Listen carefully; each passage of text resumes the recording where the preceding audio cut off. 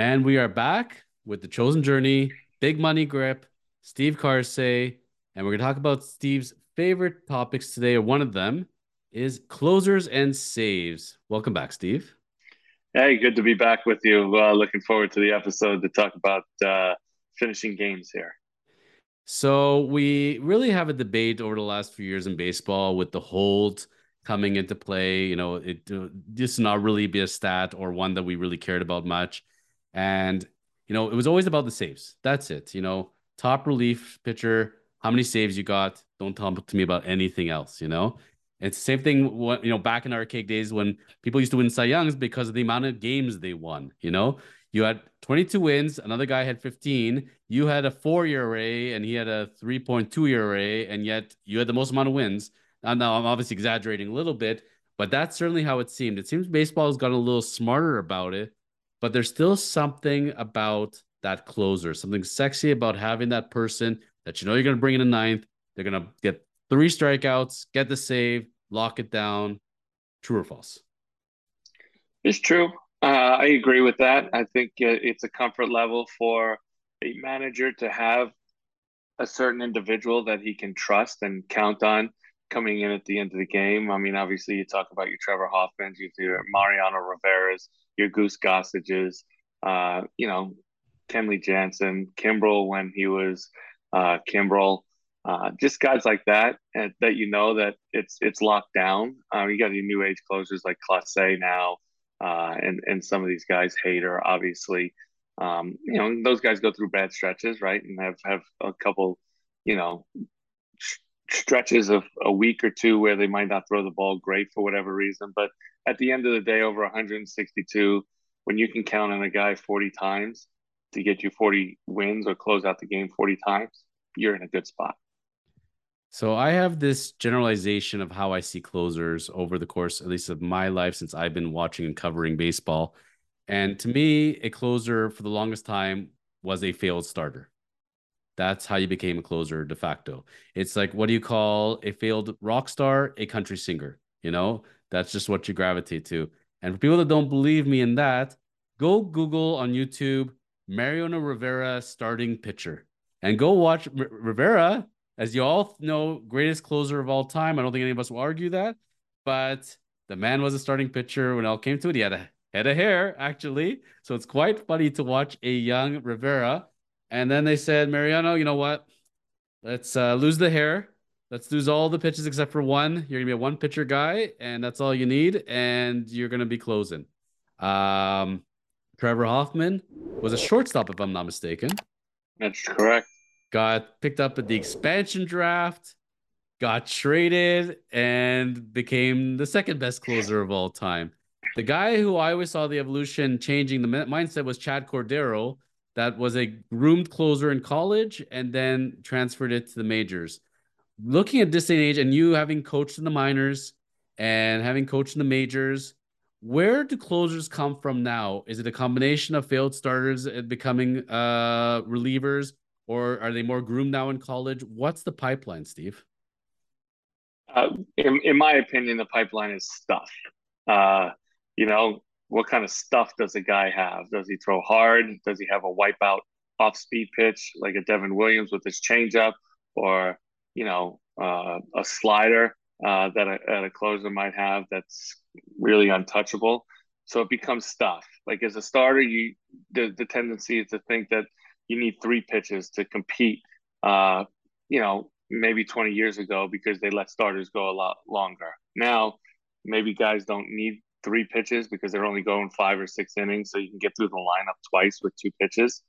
But that's another conversation for another day. But on the reliever side of it, you find a guy who has stuff, and then you take the mental side of it of guys who can handle that pressure packed situations, walking into the ninth inning, knowing that there's not anybody behind him to save his tail if he gets in a jam, and just is mentally tough when it comes down to it.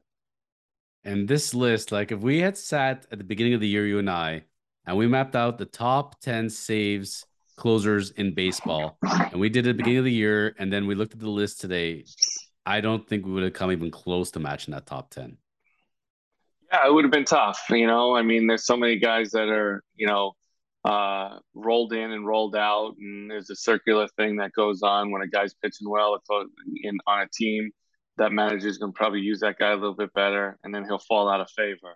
And it's a tough way to live when you're rotating guys at the back end and not having a constant come in the ninth inning. Those fantasy baseball players out there that absolutely adore that sport, you are made or break usually with the closers. And I remember there was a game, and it was actually the Royals were in Toronto out of all places. I was watching it on TV, and they bring this guy, Joaquim Soria. And I know that the Royals closer at the time wasn't pitching very well. And he's blown everybody away. He gets one strikeout, two strikeout, and you have your finger on the add button and you're just ready to drop one guy and add him. Like you get to save. I'm taking him right now. The second that pitch left his hand, it hit the catcher's mitt. I pressed add. I beat a guy by 3 seconds. Soria won me the championship that year. And man, he went on to have a great career. But for every Joaquin Soria, there's a guy who comes in, can have one or two great outings, and then never heard from again. This list today, when we look at 2022 and how we finished off, and we'll look at a few of them and their stories, whether we expected them to start the year, not, do we think they're going to be in the list? It's quite an interesting tale for each. And some of their stories blew me away. So without further ado, and I have the advantage of having the list in front of me, but Steve has a photographic memory. So we'll see how good Steve is. Number one on the list, top saves for the year was Josh Hader. uh, Emmanuel Classe ended up finishing with 42. Mm. And the list will just get worse and worse, Steve, as we go along. So Class A, I mean, watching him out there, looking at his numbers overall, 9.5 Ks per nine. So he's not Edwin Diaz's 17.1, but 0.73 whip and 1.36 ERA. I think any team will take this guy as their closer, hands down, right now. Yeah, absolutely. I mean, I was in shock just knowing of him when Texas traded him for Corey Kluber to the Indians. I think the Indians did their homework and they got a real steal in that. Now, Kluber is a master and he's a quality starter, but he was at the end of his career. He had some injuries. He's got a couple Cy Youngs under his belt, right? But at the end of the day, when you're trading a guy who has an arm like Class A to be on the back end for Corey Kluber, which you don't know what you're gonna get. And I think after that trade, I think the Rangers had him for 1 year, and he only pitched I think 16 or 17 innings for that 1 year, and then he went on and moved on to a different team. So kudos to the Cleveland Indians for making that trade and finding their closer for the future. He is so good. But that being said, when John Rocker first came up with the Braves, he was so good. So, not saying we're going Rocker style here, but all it takes is one off-field incident. All it could take is one arm injury, and you just never know. But man, Cleveland and the Guardians and the fans have to be thrilled with him. He's everything you possibly want in a closer. Number one, I'll give it to him. And he got the most amount of saves, maybe not the best numbers, depending on what your measure of numbers are. Mm-hmm. But he was just that consistent in every category. He's not necessarily the top guy otherwise, but he's close. Not a lot of blown saves with four, not the highest K per nine, but he's still paying one per inning, low batting average against. I'm good with him. The guy number two on the list gives me hard competitions. He is one headache to another. The teams say they love him, are very happy with him. Both of his current team and former team just got bounced, Mr. Kenley Jansen. And he was an outfielder, if I'm not mistaken, originally. I I'm thought he was I thought he was a catcher. maybe it was a catcher. I know he was a hitter for sure. I'm trying to picture him Carlos Delgado-ish behind the plate there, but he was not originally even a pitcher, and he had the stuff. And you look at the final numbers, Steve. I mean, 3.38 ERA, which seems high, but it's very good for a pitcher overall, but not for a closer when they're in the ones.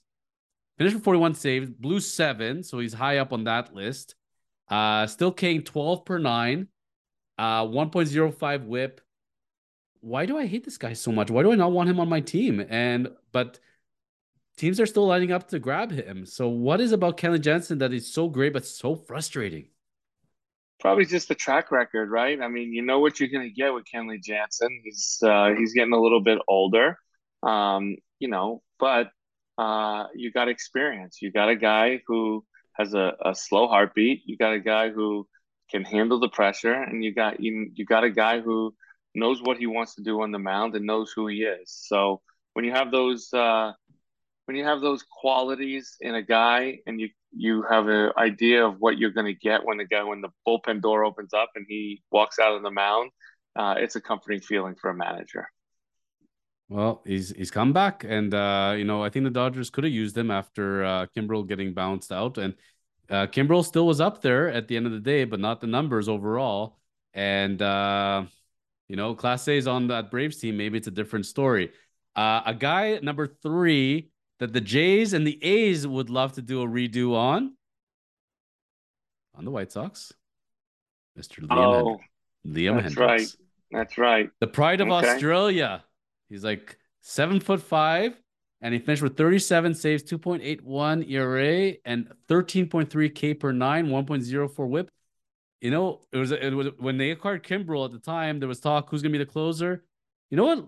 Something about Liam. I don't know. He loves maybe the thick pizza in Chicago, but since he got there, he's just steady. He's just very steady, and they're very happy with him as they should be. Yeah, absolutely. Again, when the doors open in the ninth inning and Liam Hendricks takes the mound, you know what you're going to get. You're going to get a guy who understands the situation. You're going to get a guy 13.5 strikeouts per nine. You can get your strikeout when needed, and the consistency has been there year after year. So again, comfort level for a manager. Those are the guys you want pitching for you in the ninth inning. Another failed starter, guy bounced around, seen as a journeyman, maybe a middle reliever, and here he is now a top closer. And Kenley Jansen, a former catcher, apparently. Number four, Jordan Romano. The Jays also looking for a closer, looking under looked under the CN Tower, seeing if they could find one. And here's underneath their nose the whole time, another guy who they thought was going to be a starter. And you know what? At the end of the year, I think they're very happy with him. I think they got to be, if they can get these numbers year after year with him, I think they're taking it in a second. Yeah, absolutely. I mean, I think you got to see him obviously a lot more than I have. I didn't get to see him much, but the stuff is there, right? I mean, he's a quality reliever with stuff, Yep.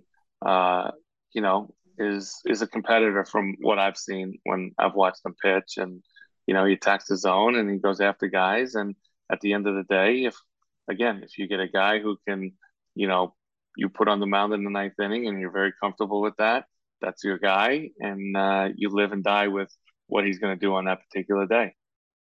And looking at these numbers, Steve, like I don't know how much the analytics goes into it from a coaching or owner perspective, but Liam blows four saves, Romano six. Do some guys only blew three.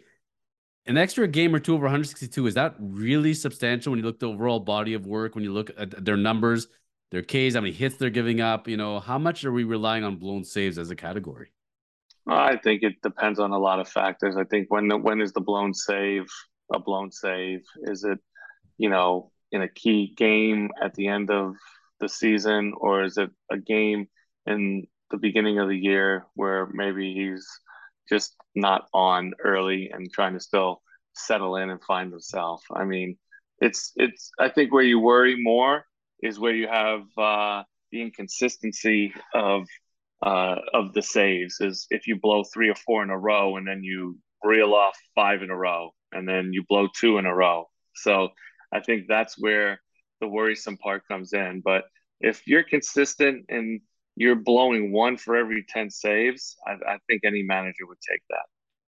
And correct me if I'm wrong, but a lot different situation when you're coming into the ninth, zero outs, clean inning, versus coming in with one out and bases loaded on a consistent basis. Like the odds are really stacked against you at that point, and you're almost in no man's land. How much that gets factored in? I think it gets factored in quite a bit. I mean, inherited runners becomes a factor with closers or relievers in general. And then I think we talked about this many times.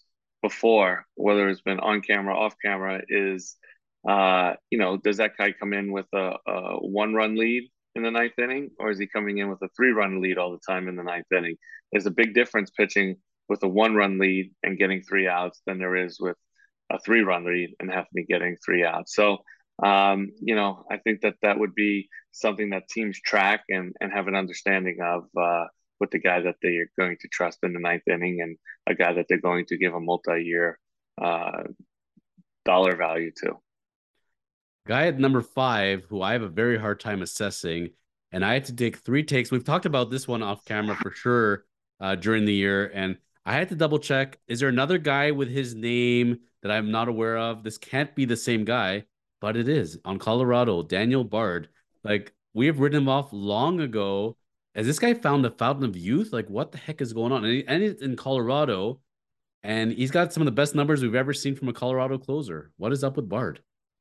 Yeah, like that one, as solid as it is, right? Not taking anything away from what he has done, but there's no pressure in Colorado. You go out and you pitch, you blow a save, okay. You don't blow a save, you get the win. It doesn't really become national lose. It doesn't become one of those things where um, they're always in the hunt.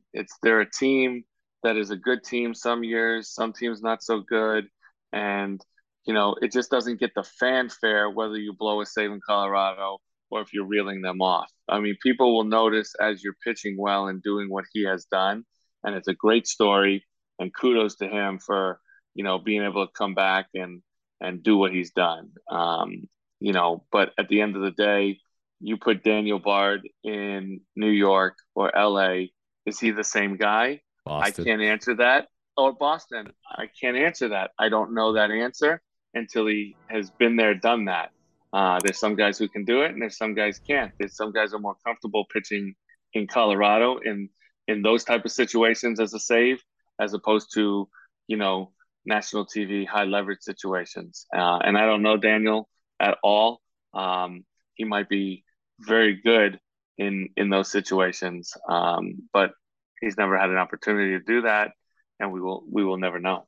What I'll say this much about Daniel Bard, not knowing him as well, is you got a physical component and you got a mental component. I know through the media he's faced both, and the man has obviously worked his butt off to get back to where he is because he got written off long ago and he had to have done something right. And imagine the whole year he blew three saves. That's it. So Yeah. yeah, kudos to him. Another guy that I had to do a check on because the Astros steamrolling along, and you're thinking to yourselves, they don't have Diaz, they don't have Class A. It's not Elvis Presley, but it's Ryan Hmm. Presley, another guy that you just don't assume as a quote unquote closer. Who the heck is this guy? Some middle reliever, but you know what? He got an ERA of almost three, but he only blew four saves all year for them, 12.1 K per nine. I think just he's quietly been a steady rock back there, and good for them to uncover him and give him the opportunity. Yeah, absolutely. I think that the Houston Astros do a really good job of filtering guys in like Presley. Uh, starting them in the middle relief to set up roll, and then filter him back to the back end of the bullpen, knowing that once he's pitched in middle relief, that he's able and capable of doing that. Wipe out breaking ball, like we talked about. When you have that and you have stuff, you're going to be more successful than not. Really good fastball, can locate, so seems like a mentally tough guy, and just has been healthy. So for him to step in and do that, and for the Astros to trust him during these really good years and these runs that they've had is impressive. And not the worst thing in the world to not have the sexiest name closers out there that get all the notoriety and walkout music and all that. There's just a bunch of hardworking relievers bring their lunch pails and quietly just get the results, and that there's value in that. The last big name on the list was the aforementioned Edwin Diaz. And the one Mm, number that sticks out with him, 17.1 K per nine. Are you joking me? yeah, it's Eric, impressive. I mean, wow. just it's God. It's one of those things where you look at how we performed the year before that, and then what adjustments he made in the off season to come out and and have the year like he had this year. He's been phenomenal, and he's a guy I would have to go look it up, but he's a guy who's getting 4 out saves, 5 out saves. He's pitched 2 innings multiple times. Um, so if he can keep that consistency, and he's a free agent this year, so teams are going to have to do their homework on him and see what value he brings dollar wise, if they can do that for their payroll, and is he going to have the type of years, you know, he had this year, during a contract that he will get.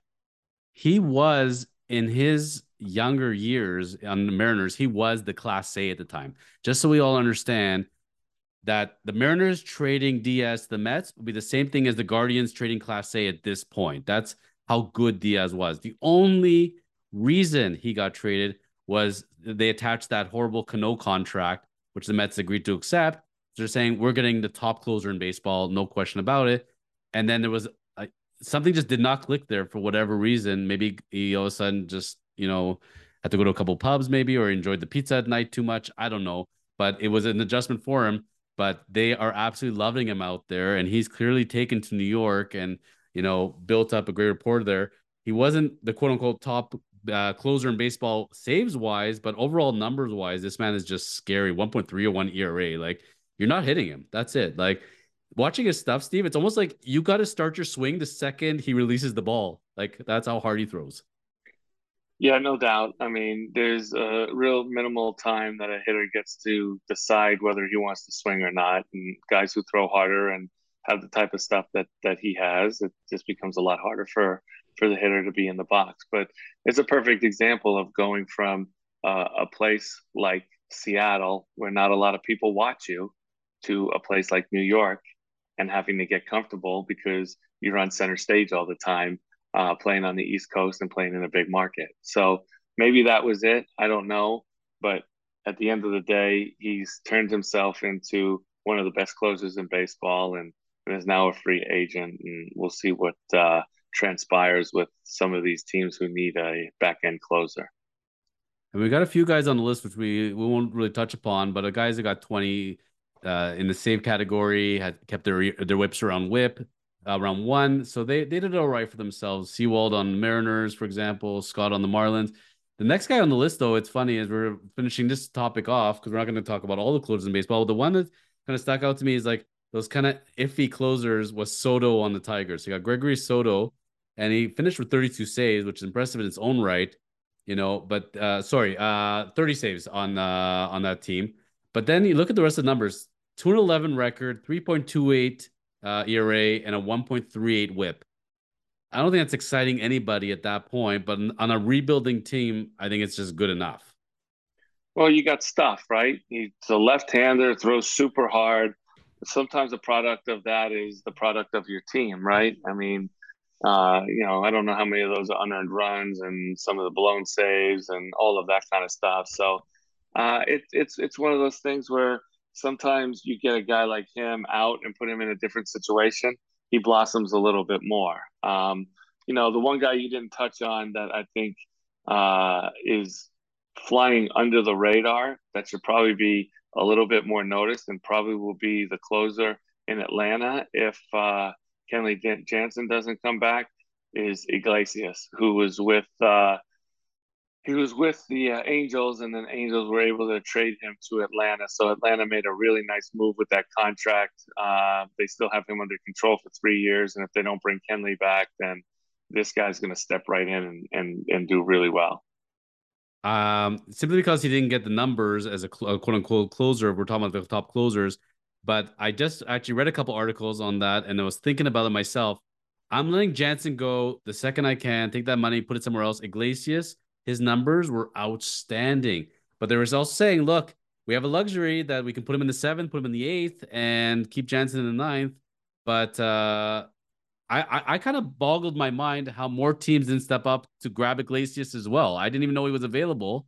Why not grab him? Like, think how much of a luxury it is to have him on your squad. So they got to be laughing right now. I agree with you that I think he's a head and shoulders above a lot of these guys. If he got a full year of closing under his belt on that team, he'd be right in the top five. guaranteed. Yeah, I agree with you 100%. I mean, I think he did a tremendous job in Anaheim. Uh, and then I think he pitched well in Atlanta. It's just the opportunity is going to have to present itself. He's under contract. He, signed a 4-year deal with the Angels. He was in the first year of his deal, and then they traded him. So the team that got him wanted to take on that type of contract, knowing that he was going to be a future closer if if they needed him, or somewhere in the middle or in between. Got great value out of that. It's like those articles I was reading. Blue Jays fans excited that potential of Otani trade. There's about 29 other teams that are excited about an Otani trade. Like Otani watches him go to the Braves, he's probably thinking, "Take me with you," because that's going to be a firestorm soon, especially with the team being sold or rumored to be sold, and Otani signing a 1-year deal, and just saying now on Japanese media TV that he found the end of the year very unsatisfying. And man, he becomes a free agent. I think every team is lining up with the bank book and blank checks and whatever you want, Shohei, come over. Yeah, I agree. I mean, when you can have a guy like that who puts up numbers on both sides, the pitching side and the hitting side, he's valuable to any team that is in a market to win. Obviously, you would probably like to stay out west, maybe the Dodgers, the Yankees. Those are the two teams that obviously have biggest uh, bang for the buck with their checkbook and could afford him no problem. But at the end of the day, what is that number going to look like? There's that song by the Pet Shop Boys, "Go West, life is peaceful there. Go West." And the Padres are just accumulating everybody, and you would think what would it look like if Tatis was on that lineup as well, but maybe they also acquired Soto knowing that Tatis was likely not going to come back this year. We can play that game all day long. If we're going to talk about the West and we're talking about rumors, the one I'll throw out there, Otani is going to leave and stay out West. The only team I could see is the Giants. I think they have the money. I think they needed that star power when they brought Barry Bonds on back in the day and gave him that massive contract. I think they built the team around Otani and whatever he wants. Posey's retired. Let's do it. I just can't see the Padres paying for him. Dodgers, I know they have unlimited money, but how much of a cap can you go beyond? And I don't know. Sometimes I see life in San Francisco for Shohei Otani, so that's my prediction. Or Yankees. I can only see one of those two teams. So we'll see if I'm right or wrong. When we're finishing up with closers, the two I wanted to sum up today was close to home for you because we got the Brew Crew going, and hater for Rogers, and I don't think Rogers is gonna be back next year. I No, think free agent, and I don't think he's getting signed. Hader will be back. I think he still has 1 more year on his deal, he and does. at the end of the day, I don't know where Rogers is gonna go. But people, I think, are forgetting in that talk that there was a ready-made closer before Hader even left. Oh, absolutely, Devin Williams, right? I Yeah. mean, he was the next heir apparent to when Josh was going to leave. You're always grooming him to be the closer. He has the stuff. He has the mindset, uh, and he's very capable of handling that situation. He's a tough kid from St. Louis. Has an understanding of what he needs to do. But yeah, I mean, it's just a luxury to have, right? When you can trade the best or one of the best closers and get some guys in return and then fill a guy in and not lose a step in the ninth inning. Where I think they got hurt this past year is they got hurt losing the step in the bridge getting to the ninth inning. Once you subtracted out of that bullpen the Josh Hader and added a couple of the guys in there that just didn't just didn't produce to the potential that the thought they were going to do when the trade was made. I think if that trade's not made, Hader stays on the team. I think you're actually seeing probably that they would have come a lot closer if not actually making the playoffs because they were in it all year. But next year, I think Williams will be on this list. That's what I'm going to predict. I think definitely top 10 closer at the very least. Can you see that happening very easily? I'll put him in the top five Top five. as a closer for next year. Yeah, I think you're going to have the guys that I would predict next year, and we're so long, so far away from that, but would be the Hater, the Williams. I'm going to say the Iglesias. That's just three off the top of my head that I can think of that are that you have on your list that I think are going to be where they need to be. I mean, it's just one of those things. I mean, Edwin Diaz, obviously, depending what team he goes to, and I'm sure he's going to pick a team that has an opportunity to go to the playoffs and win. So I think he'll be high on that list as well. I think Bednar will be around that Soto category, middle of the road, comfortable. Because again, the kind of team that they're playing on with the less pressure. The last guy you kind of touched upon, and we'll bring him up actually, is on St. Louis, Halsey. And he had a nice end of the year there for them. And you think he's got the wherewithal to be able to stay on for a few years as a top closer? So he's got the stuff. Like, and he sometimes loses the zone and doesn't throw enough strikes, but he has that wipeout breaking ball. He throws 99 to 103. Um, but even though sometimes you have the stuff, it doesn't work out. But for him, I think it does. There's another guy on that team that they tried in that closing role that it didn't work out for because, again, just doesn't throw enough strikes. And that's Hicks, right? Mm-hmm. Um, he throws 105 sometimes with crazy movement with a two seamer. But when you're putting guys on base with walks and you give up one hit or here or there, and you've already put a couple guys on base, that one run lead evaporates very quick. So it's Jordan Hicks is who I'm thinking about on stat. But again, getting back to Helsley, I think he's in that conversation of being one of the best. During a course of 162 games for sure. I think we'll create our own set of awards, Steve, at the end of every year. Well, we'll have the Joaquin Soria Award, where the guy comes kind of out of nowhere, has his stuff, and puts it together and builds a nice season and career. And then there'll be the John Rocker Award, where they come out fast and they implode. So I think a few candidates this year for the Joaquin Soria Award, and we'll assess that come, I think, closer to November, December. Thank you for sharing your insights. People understand you've been there. You were a starter. Got to do the closing. Got to be in setting in the setup role. You've got to eat and breathe, sleep this stuff. And then after the career was done playing wise, got to coach these guys firsthand and see how they were. And you got to, as you know, the outfits in the back here. You got to enjoy the time in the bullpen with Hader and Gang and Williams, and talking baseball, talking mentalities, and it's a much different life in the bullpen than on the clubhouse chair, right? Yeah, absolutely. Well, you get to learn a lot about a guy and who he is and how he thinks and what his personality is to be able to pitch in those type of situations. A personality trait is a huge deal for me when you're talking about guys who pitch in the high leverage situations or the seventh, eighth, and ninth inning. There are guys who can do it, and there are guys who just don't have the personality to do that. There's guys who need to be up by 4 runs or down by 4 runs to go in and pitch and be successful. Um, uh, if you put them in a 1 run game, sometimes they just kind of implode because the pressure is a little bit too much for them. So, having the experience, being able to pick guys' brains, being able to learn who they are, learn their personalities, and, uh, you know, using my experience to see if they are able to handle that situation and pitch at the back end of the games was a lot of fun to be around and do that. It's part I miss about baseball and being involved in the major league portion of it. But at the end of the day, I still keep in touch with a lot of these guys and really get to talk baseball with them and see how they're doing. So, back in bullpen is not the easiest thing. A lot of people out there say, how hard can it be to pitch 1 inning? But sometimes that 1 inning is a lot more stressful than the first 5 or 6 that the starter goes through. When there are 50,000 people in the stadium yelling at you, watching your every movement, it can build a little bit of pressure, I would say.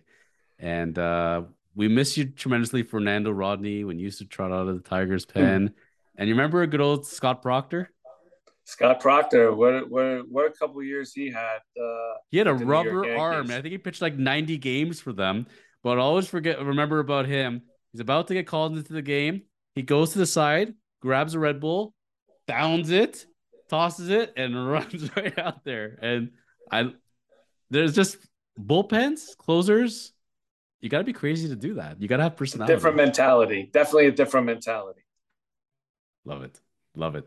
Well, Steve, thank you as always sharing your insight on the chosen journey. And by all means, we want the fans to interact. Hit that subscribe button. Ask your questions for Steve. Anything on baseball, life, keep it fairly clean. And you never know, your questions may get answered. So we love the interaction. Appreciate everybody watching. And we'll see you back soon on the chosen journey. Absolutely. Thanks for having me. Good to see you, Jonathan, and look forward to next time.